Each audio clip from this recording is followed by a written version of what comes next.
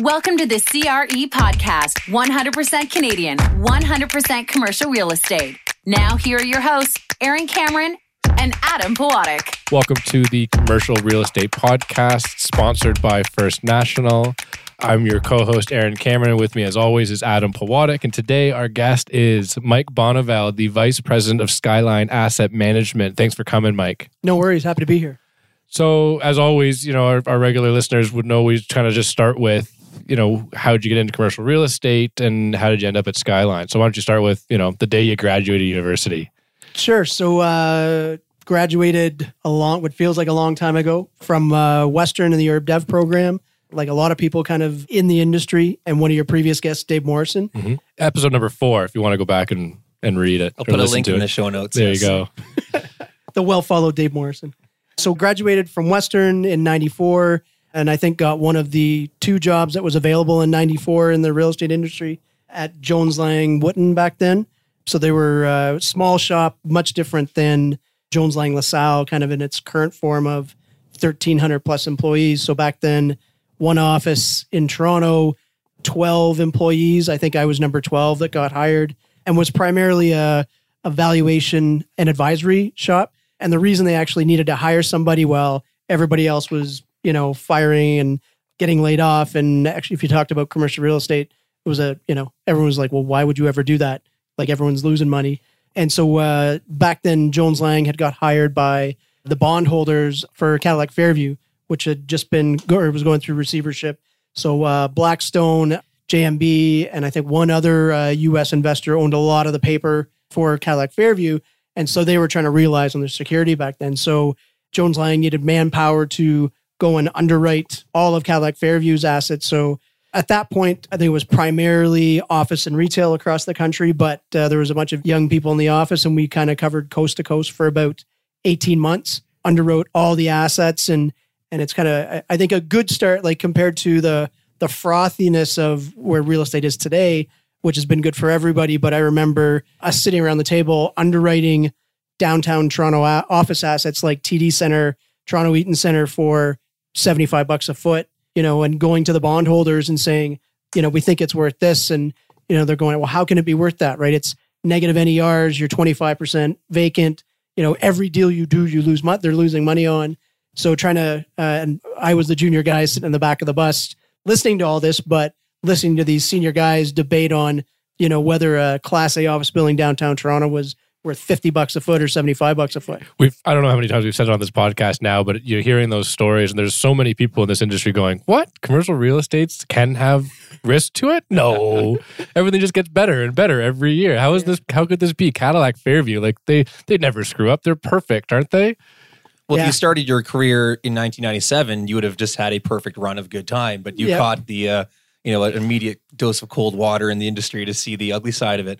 I mean, it's funny too. I mean, the valuations you're talking about, that's what the gross rent would be in those buildings today. It's unbelievable to think about. In 20 years is an expansive time. It's not that long. Oh yeah, for sure. It's pretty crazy. And if you looked at, vacancies across markets and stuff, but at that time, Toronto would have been 17, 18, 19, 20% vacant, let alone what the availability rate is. And then go to places like Calgary back then, they were in the low 20s as well. So it's... And still are. Yeah. It's amazing.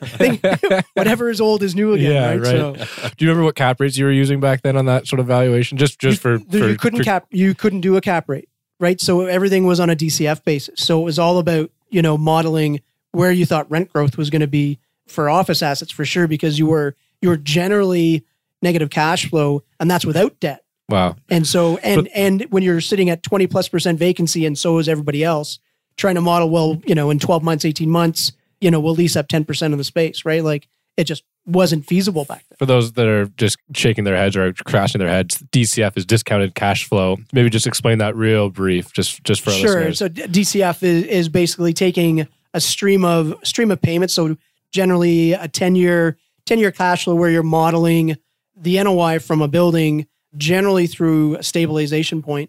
And you're making a whole bunch of assumptions all along the way, trying to project what your 10 years look like. Rent growth, occupancy, expense growth, and at the end of that period of time, applying a cap rate, but call it a terminal cap rate, and then PVing that back to today. So it's a stream. what's that stream of cash flows worth, and then that terminal value because it's a perpetual asset. In today's dollars. Right. So what are you going to pay for it today? So, and part of the reason you had to use that was because the first probably 2 years of your cash flow would have been $0, and then slowly creeping up from there. Oh yeah. So whereas today we just take our, of course, NOI, apply a cap rate, and get a value of $1 million per square foot. It's exactly right, Yeah. and that's it. And you were really in a time of unprecedented value, at least for most people sitting around the table back then, right? Because you'd gone through the heydays of the 80s when there was a ton of office construction and retail. Interest rates were coming way down. Right? Well, you were down at that point, but I remember we were looking at assets within that portfolio, and Calac's portfolio wasn't unique. It was, Cambridge Shopping Centers, Markborough, all these guys had grown and built their portfolios through the same time period. But I remember looking at office assets in Toronto that had debt of 17% on it. And you look at the cash flow. That's an interest rate of 17%, not 70% loan to value, just in case you're like, what? Yeah. And so you're looking, and that's it. You looked at these assets and said, even if it's full, right, and you're at a, mid-teen or low 20s rent, and you put 17% interest, and you have to pay AM. No one, it wasn't a cash flow business at that point, right? It was at least from a young guy coming into the industry saying, someone must have been betting on, well, it's worth more tomorrow than it is today, so I'll put 17% interest on it, and someone it'll be worth more in 5 years. So are you thinking, what the heck did I get myself into? Or are you thinking, this is awesome, I'm going to take advantage of the situation? How's my boss going to pay me now? Yeah, exactly. Well, the good news is he didn't pay me very much. So, but also back then, like as I said, I think there was 2 jobs available when I came out of school, and one was working for Dialex, which went bankrupt during the interview process. And so my backup job was I'd ripped a sheet off of the bulletin board at school, and it was to work on a fishing boat in Alaska. And you find out after the fact the mortality rate is actually relatively high. So commercial real estate looked like a good choice. So wow, safe. Exactly. Safe. You didn't make a lot of money back then, but you weren't falling overboard, right? So then where'd you go from there? So market got better. Yeah, eventually. So slowly over time, and worked through lots of individual receivership assets, and really I think it's probably not a bad place to start an industry when things are so bad and everybody is running for the door, just to kind of give you a bit of a grounding of this is how bad it can get. And again, I compare it to, not necessarily just the last couple of years, but the last 10 years of very, very, very strong, real estate markets across the country pretty much, and across virtually every asset class. Yeah. So I worked at Jones Lang for almost 5 years, and we did, again, mostly valuation, advisory work, a little bit of brokerage work, and then left there and made the jump over to investment banking. So worked at Scotia Capital, who was building a bigger group, much like a lot of the investment banks back then. RBC had a very, very big presence back then, probably the largest in Canada. CIBC, ourselves, and TD were all building big practices. So I was kind of seventh man in, and really, it was really kind of at the front end of the takeoff of the Canadian REIT industry.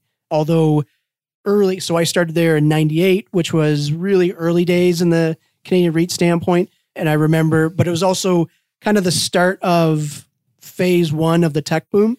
And so I remember I had buddies working in the tech industry, and we're out trying to sell RioCan at an 11% yield, and everyone's like, well, why would I do that? I just bought JDS Uniphase and I made 11% last month, right? Or I bought BCE and I made 15%.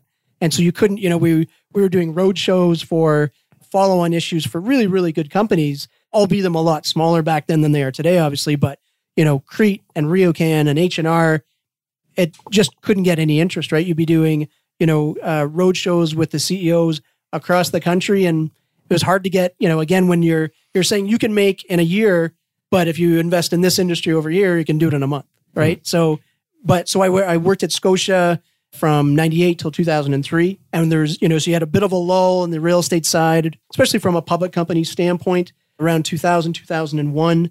And we at Scotia then ourselves, along with one other bank, TD, started on the CMBS market. So it was early days of the Canadian CMBS. So I worked with a guy there, Greg Lawrence, who's still at Scotia on the debt desk. And we started again, I was a younger guy, so doing kind of the junior stuff, but worked on some of the first Canadian CMBS issuance. What year was this? Probably 2001, 2002. Okay. So it was back, there was, trying to remember some of them. So we did Sun Life's first and only CMBS deal. Caisse de Depot was doing a lot of single asset CMBS deals. I know the guys in the sales desk were doing work for a number of the GE deals. So this is perfect. So CMBS stands for Canada Mortgage-Backed Securities. And if you'd like to know more about that. Commercial mortgage-backed securities. So what did I say? Canada backed. Oh, sorry. Yes. CMBS stands for Commercial Mortgage-Backed Securities. And if you'd like to know more, in the show notes of this podcast, you can click on the link and go listen to the CMBS podcast with Dave Morrison. Which is really good, which I listened to. Which is very good, yeah. And he would hate to know that we're promoting his show because he'd hate the attention, but go listen to it. And Dave Morrison's the greatest. So I think the first issuance at all in Canada was around 1997 or 1998, right? I mean, so this would have been very small as 2001. I mean, how big were the pools then? You were generally doing, we're struggling to kind of get 200 million in a pool. And, back then, you couldn't do an issuance without U.S. rating agencies. If we got CBRS in was good, but we had to have DBRS or S&P and Fitch and Moody's. And I'm trying to, and I won't remember the right deal, but I think we had the first issuance to actually get Moody's rating on one of our deals. And again, from the CMBS standpoint, especially back in those early days, the institutional buyers really relied on who was rating those deals. And so they looked, when they were looking at how the deals were tranched and the separation in terms of the AAA versus the AA and how each of those was rated, it was really down to, because that was really done by the rating agencies for the most part and what they approved. And so getting the right names and the right groups on side was, there was a lot of dog and pony on that side with. But it helped create some legitimacy to the product. Oh, you bet. And it was also too, I think one of the things we struggled with early days was having the U.S. rating agencies understand there was a difference between borrowing practices in Canada versus borrowing practice in the U.S. in terms of, and it really recourse is the biggest one. Totally. And so you can go through and do all the historicals, in terms of, default rates in Canada versus default rates in the US. But until they go through and they're part of a number of deals, it's, no one, like a lot of the guys, the US guys were like, nah, it's kind of the same. We're going to underwrite it the same way. So, it was a bit of a struggle to kind of get those first deals through. But once, I think probably by 2002, we had $2 billion, I'm going to guess, but there was $2 billion of issuance in 1 year. So, and there was a lot of guys out on the street kind of, funding and sourcing the deals, albeit a lot different in terms of what the structure looks like today. Some liquidity, some legitimate liquidity to the market. So keep going. So then what? So I left Scotia in 2003 and actually took a year and a half off with my wife. So we went traveling for a year and a half. So a bit of a brain break from working all the time. That's way more interesting than CMBS. So where'd you go? What'd you do? Yeah.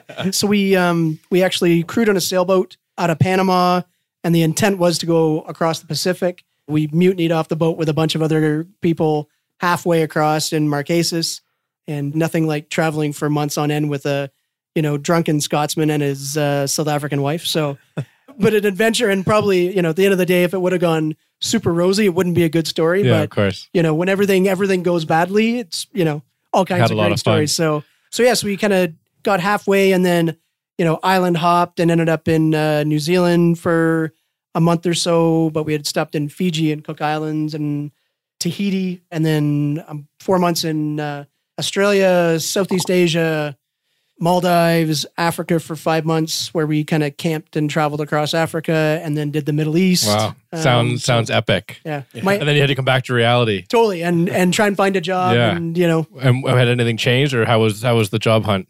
It wasn't bad. So one of the last deals I worked on when I was at Scotia was on the equity side. So I worked with Steven Sender, and we took Allied Properties public. And so I did a lot of work with Mike Emery and the team back at that time. And Allied was a much, much, much smaller company. I think we did a $50 million IPO, and the universe of assets that Mike was looking at back then really was Toronto-centric and was nowhere near as well adopted as, that Class I product is today. But that's really, and I think that just the acceptance of that product is 100% because of Allied, right? Mm-hmm. They've built that market, across the country. So that was the last deal I did. And so 3 months before I was coming back, I had emailed Mike and who I'd kept in touch with and said, looks like I might be coming back. Any chance that, you need someone to work on the acquisition side? Because back then Mike was doing everything. He was running the company and really running the management platform and doing all the acquisitions and doing all the public markets work. So he said, maybe I've got a couple of things on the go, maybe, come see me when you get back. So timing worked out well. They had done an equity issue just before I got back in Canada. I called him up and we chatted for a couple of months, and 3 months after I got back, I was working at Allied. So yeah, so I did acquisitions for Allied for about 3 years, and then got a bit of, I think, investment banking, ADD, and ended up going back over to the investment banking side, working at BMO, working primarily on the brokerage side, but doing a little bit of equity capital markets work as well. So did that for 3 years. And then at the beginning of the last recession in 2008, I just finished closing a deal, selling a sale-leaseback portfolio to a group called Skyline Apartment Trust. And we're starting to talk to the CEO, who I'd actually grew up with and played hockey with when I was a kid.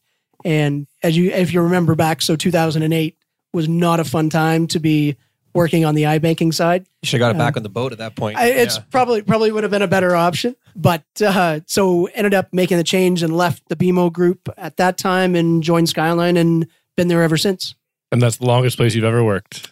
Yeah, it's we're After listening to that, you're like 3 years here, 3 years there. No, there's nothing wrong with that. Clearly, it's worked out for you. But geez, Louise, you've been all over the place. That's awesome. Yeah, no, it's a lot of stops, and I think at the 5-year mark at Skyline, I was kind of turning around thinking something wrong's here, right? I'm not getting the 5-year itch that I should be going somewhere. Which probably means you're having fun, or they're paying you too much. I don't know.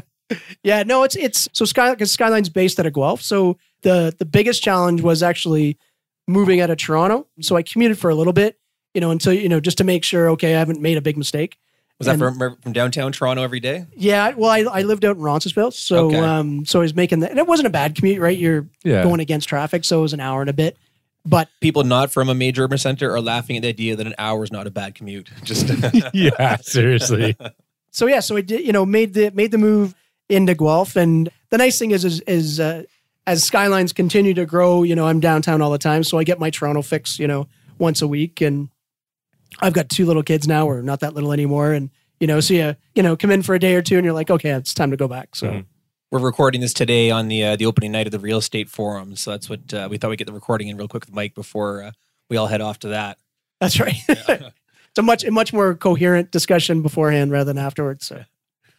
So operating out of, there's a few real estate organizations that operate out of, much smaller markets, but do, cross country. So you don't find any sort of, hindrance being, out of, a Bay Street and the environment you're used to previously? You know what? It's originally Skyline's platform. So when I joined, Skyline had one trust. So it was an apartment trust.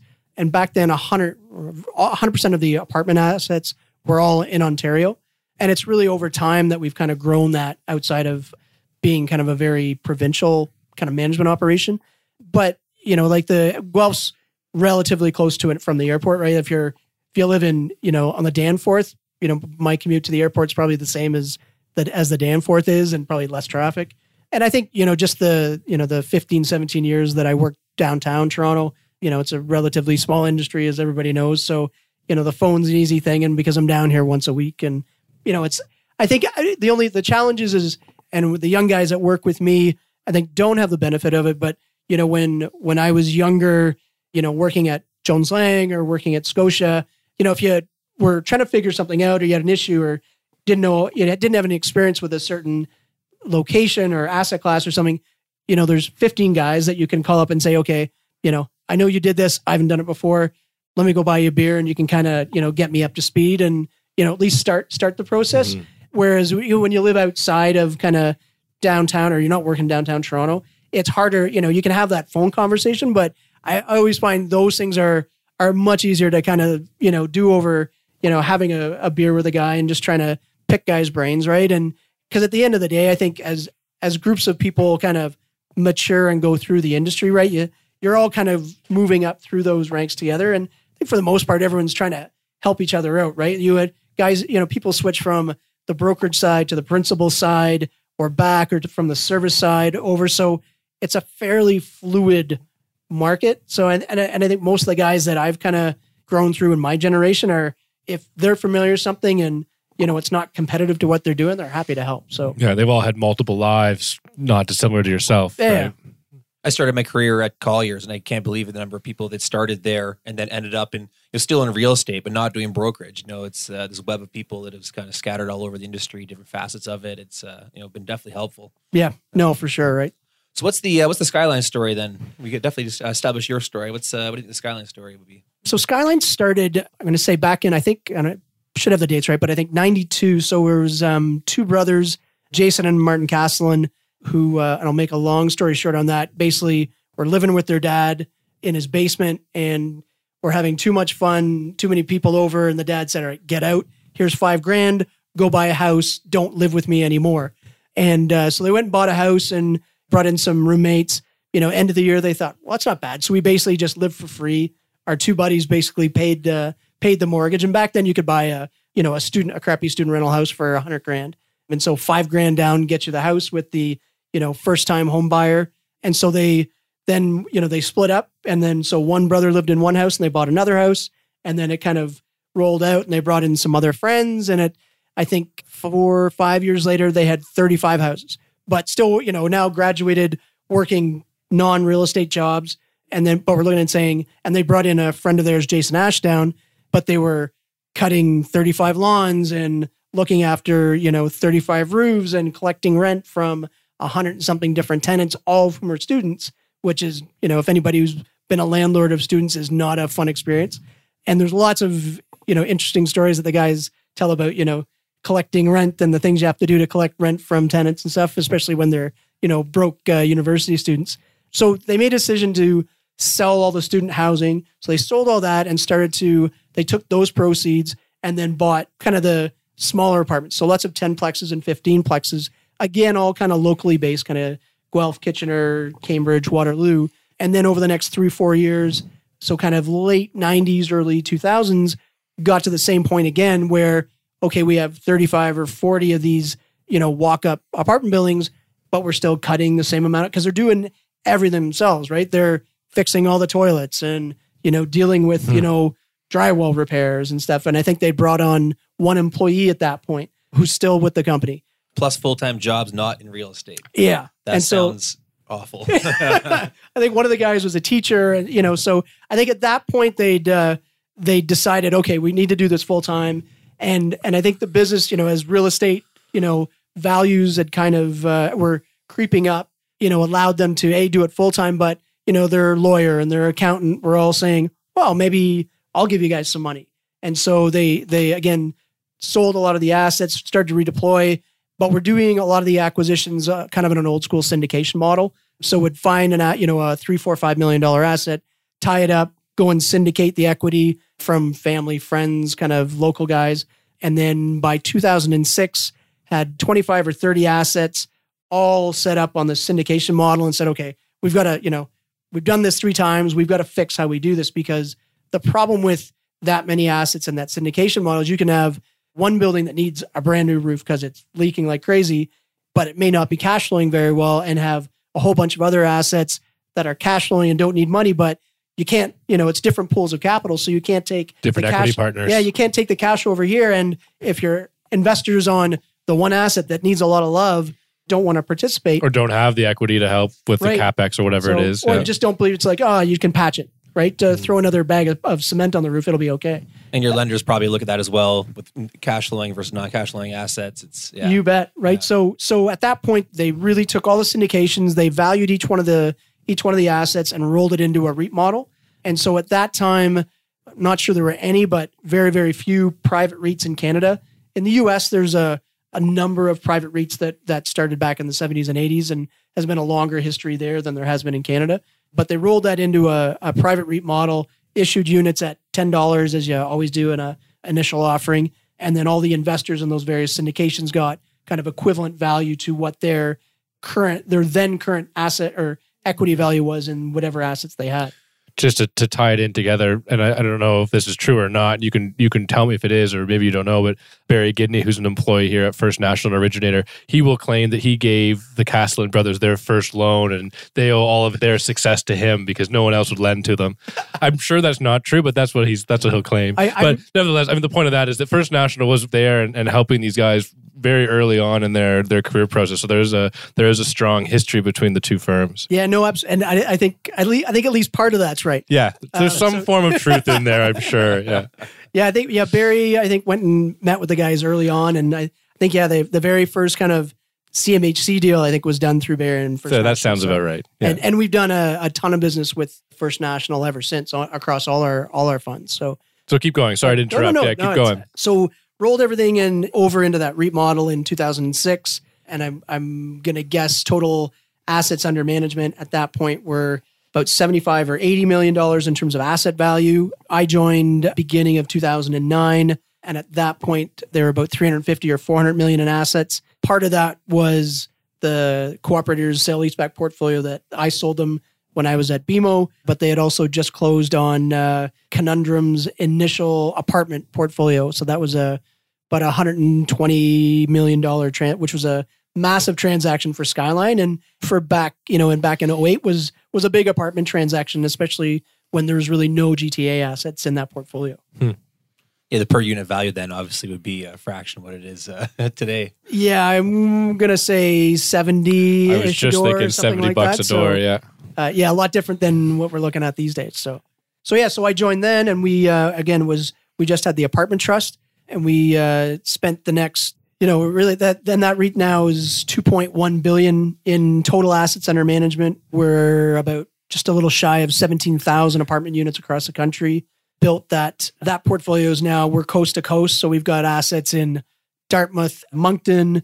We've recently started buying out in BC, out in the Okanagan, and we've got 1,300 units in Alberta and probably 1,500 units in Quebec. But the bulk of the portfolio, probably 65-70% still Ontario based. So. But not a lot of GTA. No, we've at different points in our life cycle, we've owned GTA assets, not necessarily 416, but we had one point had a small portfolio out in Oshawa, which we sold really sold just because we couldn't compete anymore. So pricing is starting to stretch out even out in Oshawa 5 years ago, which was not necessarily considered a primary GTA area to look at. So we sold that portfolio to a couple of different groups, took that money, redeployed that capital back into more of our core markets.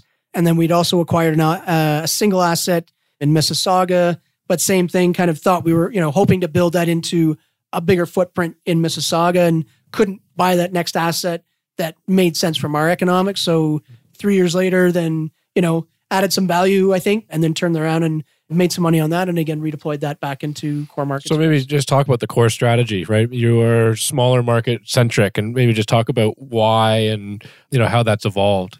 Sure. So it's because the company is based out of Guelph. The concept always was, at least in the initial time frame, was really investing in your backyard, right? It's the area you're closest to, and because we across all three trusts, we self-manage all of our assets, which is really important to us to be vested in the operation and management and adding value to those assets rather than third party it. And so it's really been, buying in and around our community kind of it was the easiest when the guys first started. And then as time evolved, it was the returns that we could get buying in places like Kingston and London and Windsor, Belleville, St. Catharines, Hamilton. We were 150 to 250 basis points better than what we could achieve if we tried to buy GTA. And so because we were, we're a REIT, so we're a yield-based entity that pays a monthly distribution to our investors, it was important to us to try and maximize the return we could get for our investors. And at the end of the day, on the apartment side, the credit quality of your tenant is the same everywhere. So we looked at it as this is really a liquidity question. And because we're generally not asset traders, if we were buying good assets in stable markets, and our CEO, Jason Castellan, has said this at a couple of conferences, but, early days, the focus was, does it have a junior A hockey team? Is there a hospital there? And is there, some viable industry? So it doesn't have to be a 2 million population city, if it's got those three key factors, and it's funny because it's the one people laugh at is, do they have a junior A hockey team? But it was really, is there demand drivers and needs for the people to keep being in those communities, right? A sustainable economy. Yeah.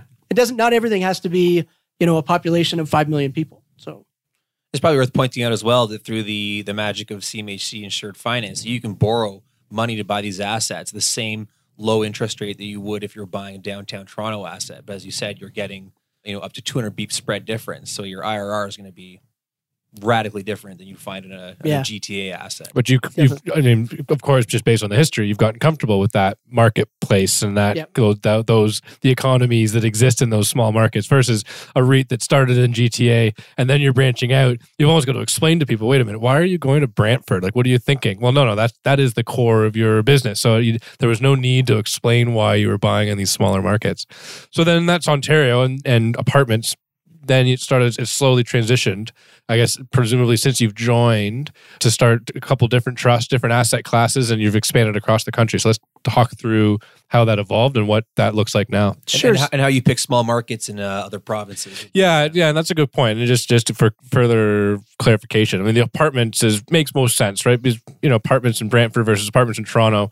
Yeah, I mean, there's a little bit of difference because of the economies, but people need a place to live, and you can kind of rationalize the sustainability and the durability of the cash flows out of those assets. When you start talking about industrial or retail, there's more variability, right, to the strength of that cash flow. Yeah, for sure. And the commercial, our commercial REIT or industrial REIT is a little different because it's not the same geographic focus as, say, the retail or the apartment. When we started that fund that trust back in 2011, we initially acquired a portfolio again from Conundrum, and their portfolio that we acquired was about a $240 million transaction, but it was 100% Toronto and Ottawa, mostly small bay multi industrial product, some larger bay stuff, but that was really the kickstart to the portfolio. And the focus, the decision was made that it didn't make sense to be buying industrial assets in Sudbury or Timmins or places like that for all the reasons you said, which, I think it's a little different on the, multifamily side versus or retail. But in the industrial, it's like companies have to need to be there. There has to be, a need or the demand for warehousing and manufacturing and access to a population base. So our industrial trust, which is soon to be, we're just working on a transaction now that we should be closing kind of mid-December, but we'll be about 900 million in assets, but we'd be probably 40%, 50% GTA, about 20-25% Ottawa, 20% Montreal, and then the balance would be 401 corridor. So Brantford, Guelph, Kitchener, Cambridge, Mississauga, and then we have a portfolio that we did a sale leaseback with the Service Group, which is all Saskatchewan and Alberta based. So a different geographic focus for all the reasons you talked about on the industrial side. So because even the smallest town you mentioned there is not that small. Like those are all major centers. Yeah, it's and that's why it's it was at that point it was a definite change of view, but it was really based on the asset class. And when you're targeting, you have to lease that, if you can buy a perfect building in a small market, and these buildings get built in small communities because companies go in and access the labor pool there and can get land for free, and they get all kinds of subsidies or discounts or tax rebates from local municipalities or the province.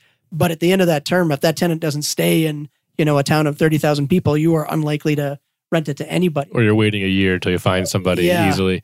We're going backwards a little bit with this question, but what was the motivation to branch out in the first place? I mean, clearly you'd done very well. The company at large had done very well with the focus on apartment buildings. Why decide to branch out to different asset classes? It was really through a request of our investors. So we had, a lot of our investors, and back then we probably had 1,500 or 1,800 individual investors in the apartment trust. And, they were, I think, getting to the comfort level of, in terms of the amount of capital they had invested in that trust, and said, guys, you've made me a lot of money.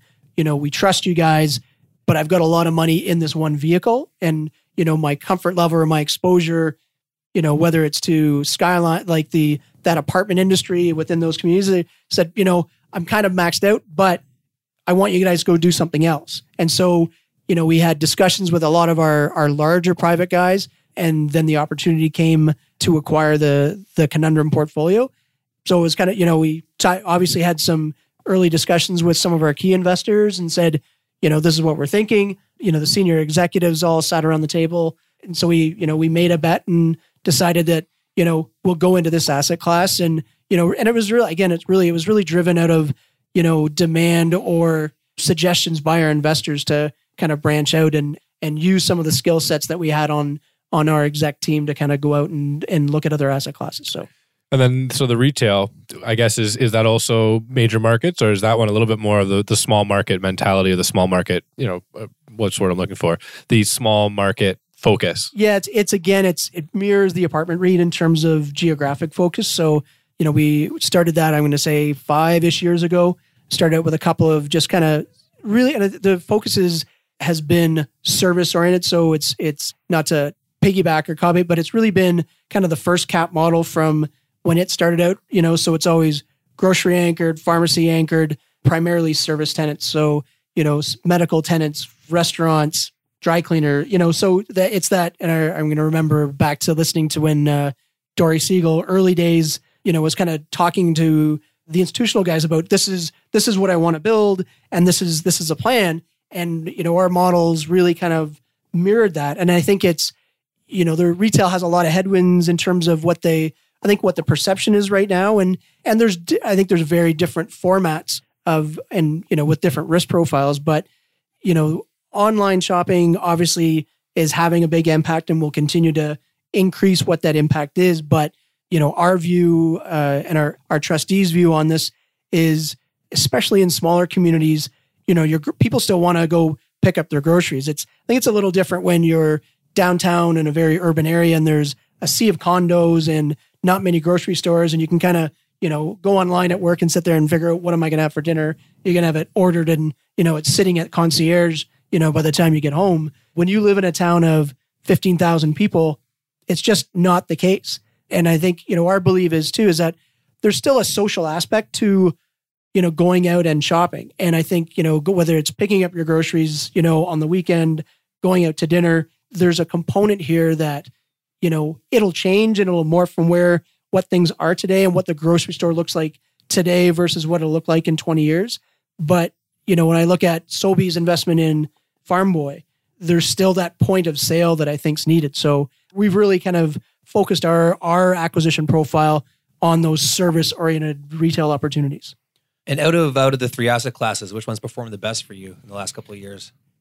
I think probably over the long term, the apartment, just kind of given the overall cap rate compression that we've seen, because we've definitely seen a push down on a cap rate basis and unit value basis, even in, some of the smaller markets we're in, that impacts there as the GTA and kind of major market effect trickles out and, larger investors move a little further afield just because they have to if they actually want to buy something, because a lot of the product is being so heavily bid.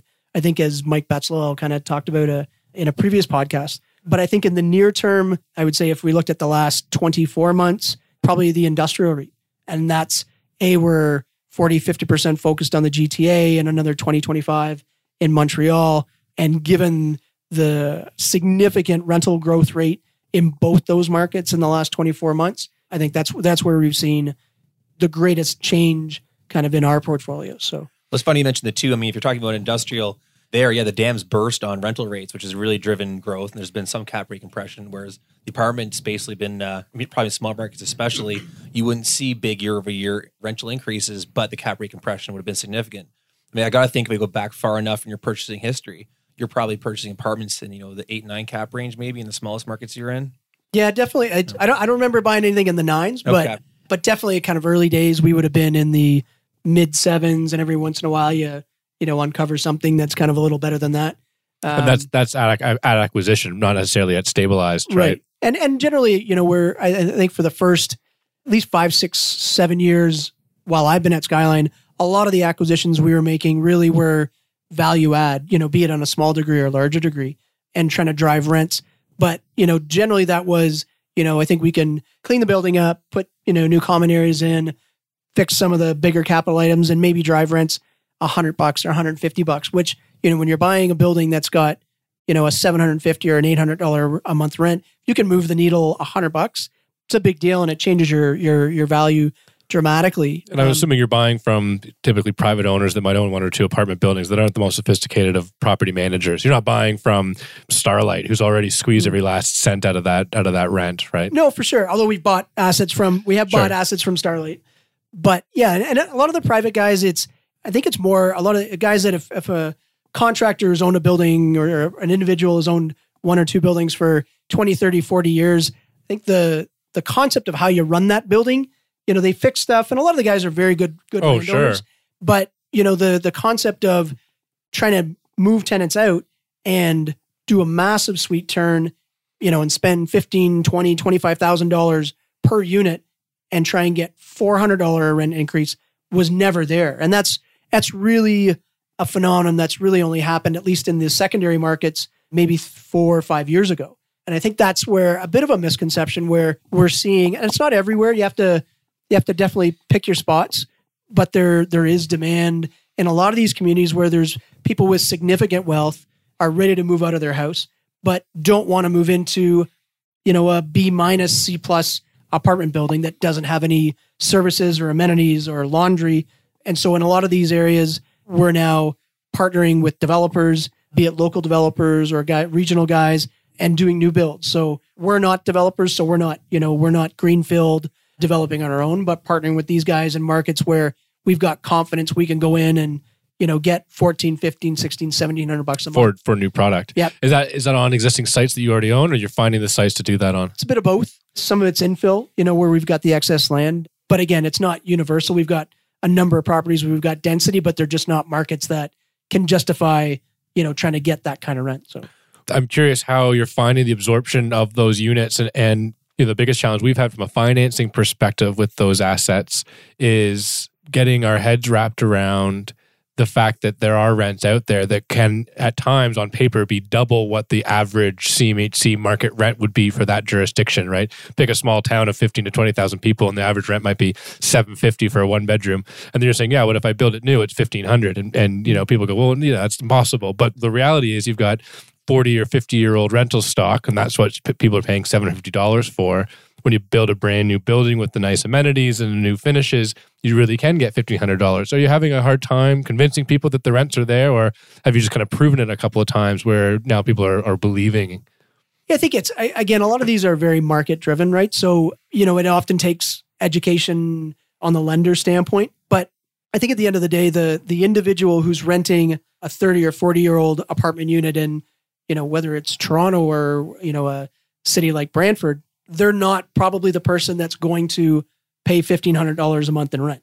And so we're finding we just finished we acquired a development out in Brantford that has over 200 units in it. We leased that up inside 6 months with average rents in $1,400, $1,500, $1,600. And a lot of that tenant base is, 55 plus, coming out of houses they owned or higher end, but not new product, and just looking for something much better, and more than happy to pay $300, $400, $500 more than the existing stuff that's there, simply because what they want doesn't exist. And a good example is we bought a apartment building up in Midland, Ontario. And Midland's not a big community, but it's on Georgian Bay. I don't think they have a hockey team. They don't. So sometimes there's exceptions to the rule. So we actually bought this building from Romsman, and Romsman had taken it was a loan that had gone bad, was initially started as a condo developer, didn't work out very well. Romsman, through their construction team, took control of the project, finished it, built it, leased it, and our average rent in that building is almost $2,000 a month. And the average age in that building, now it's only, I'm going to say 55 units. Still. But the average age in that building is probably 72. There's more walkers in the hallways than there are mountain bikes. Even though you're saying 55 units is small, my first thought would be Midland, Ontario. How deep is the market for $2,000 a month rent? That might be the market. Yeah, totally, right? I wouldn't want to try and rent 200 units there. Yeah. Or you wouldn't be building another one. No. But, maybe there, again, I think there's good demand.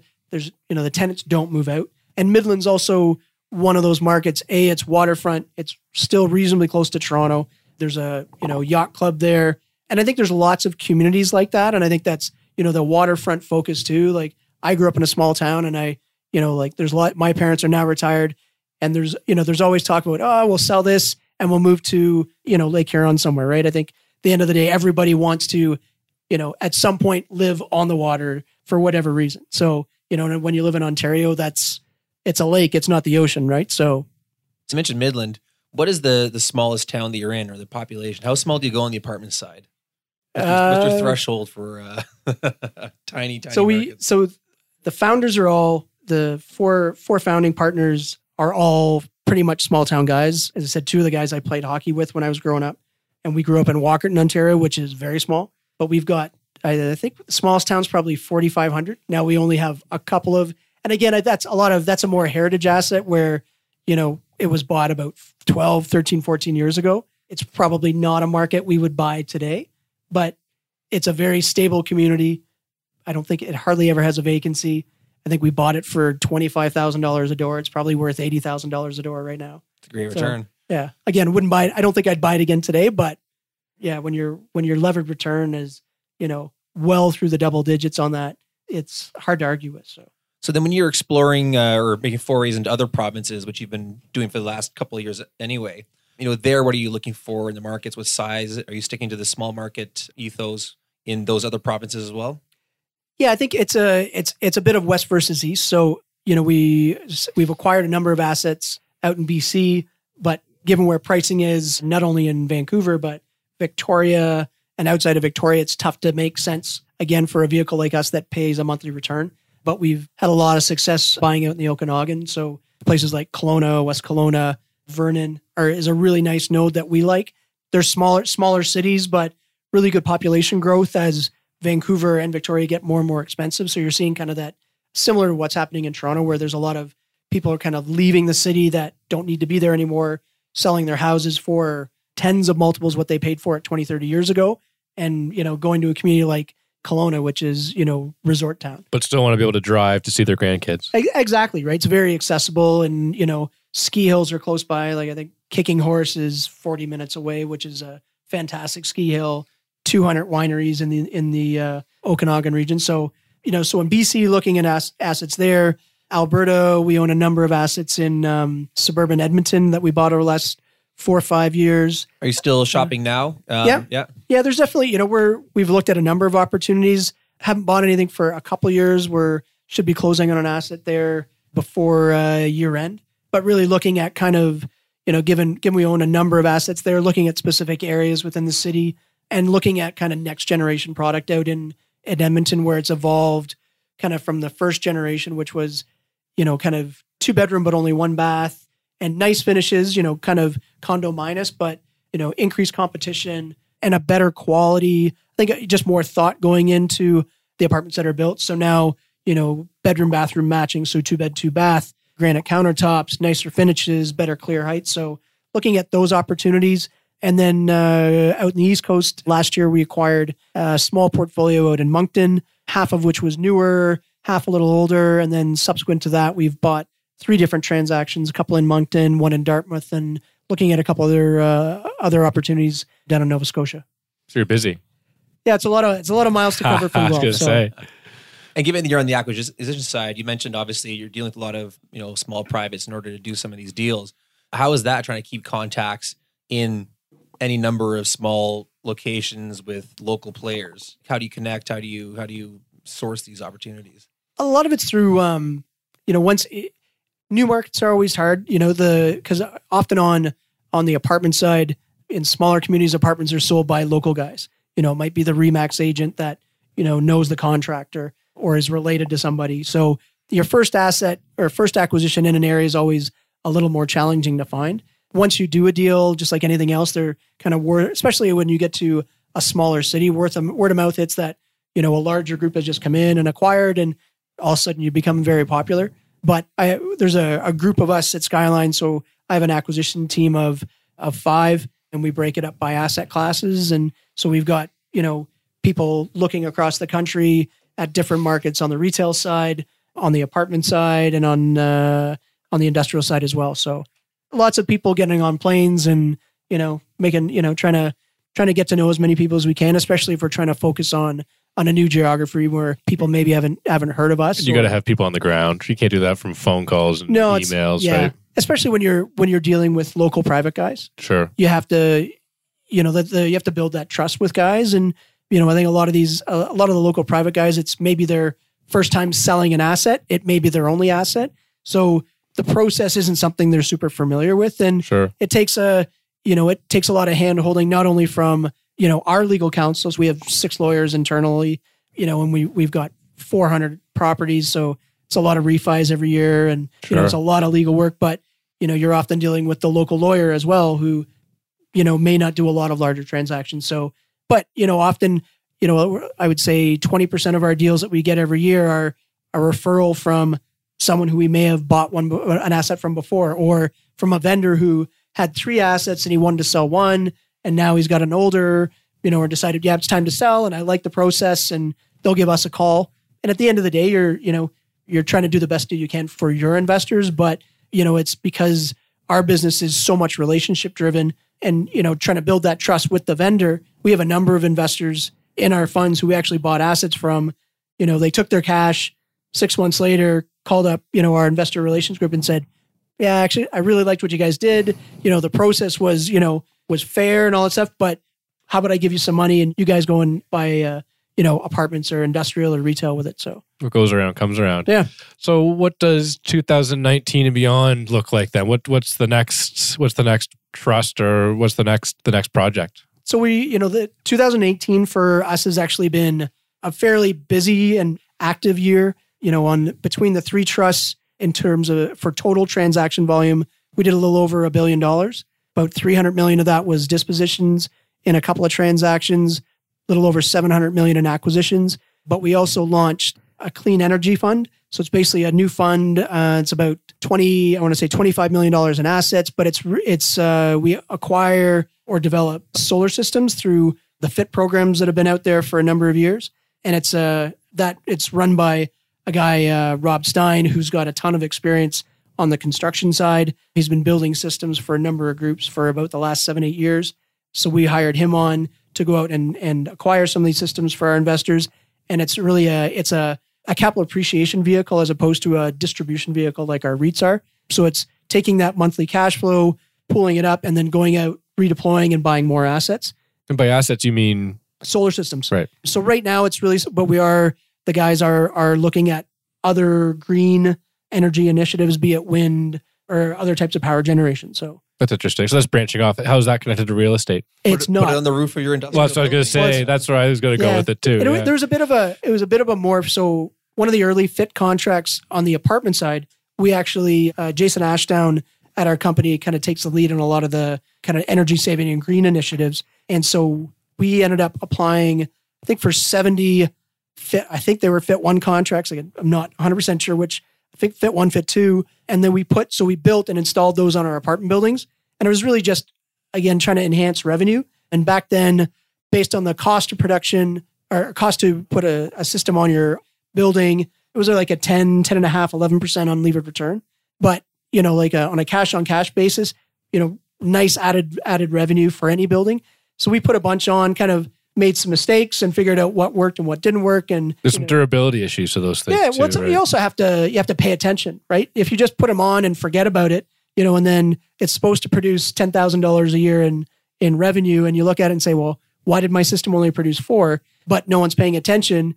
You actually, what we learned is you got to have a monitoring system in place, and you have to have someone checking these things daily, because there's inverters, and I'm not the technical guy on these, but there can be things that don't work because, something breaks or something snaps.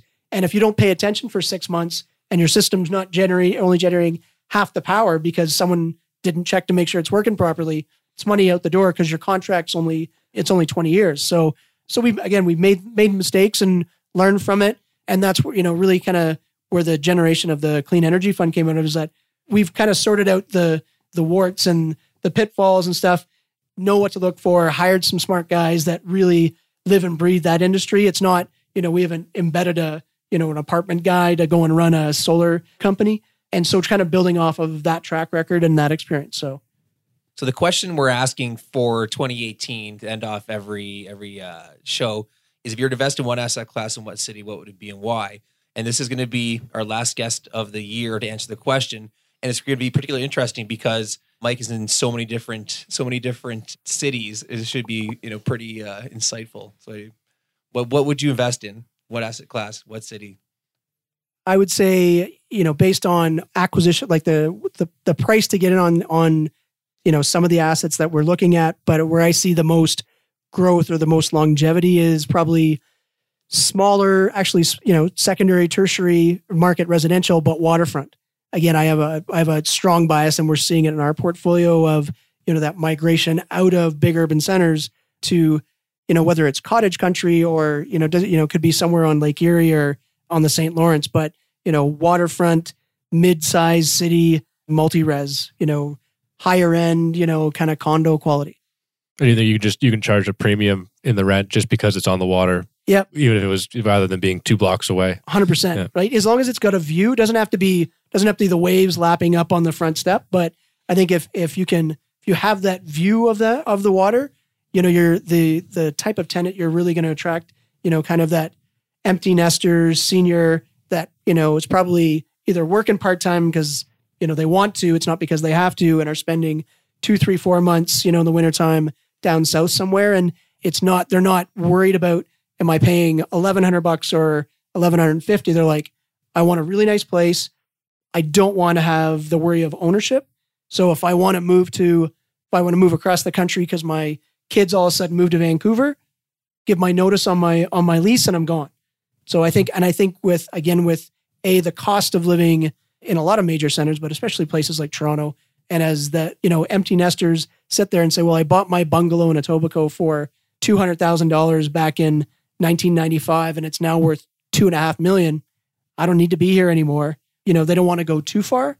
So I think a lot of these places that are, an hour to 2 hours outside of the GTA are going to see relatively big migration into some of these places. But it's really going to be based on, is there product available that people want to move to? So I think Collingwood's experiencing it right now. 100%. We're along with lots of others. Yeah.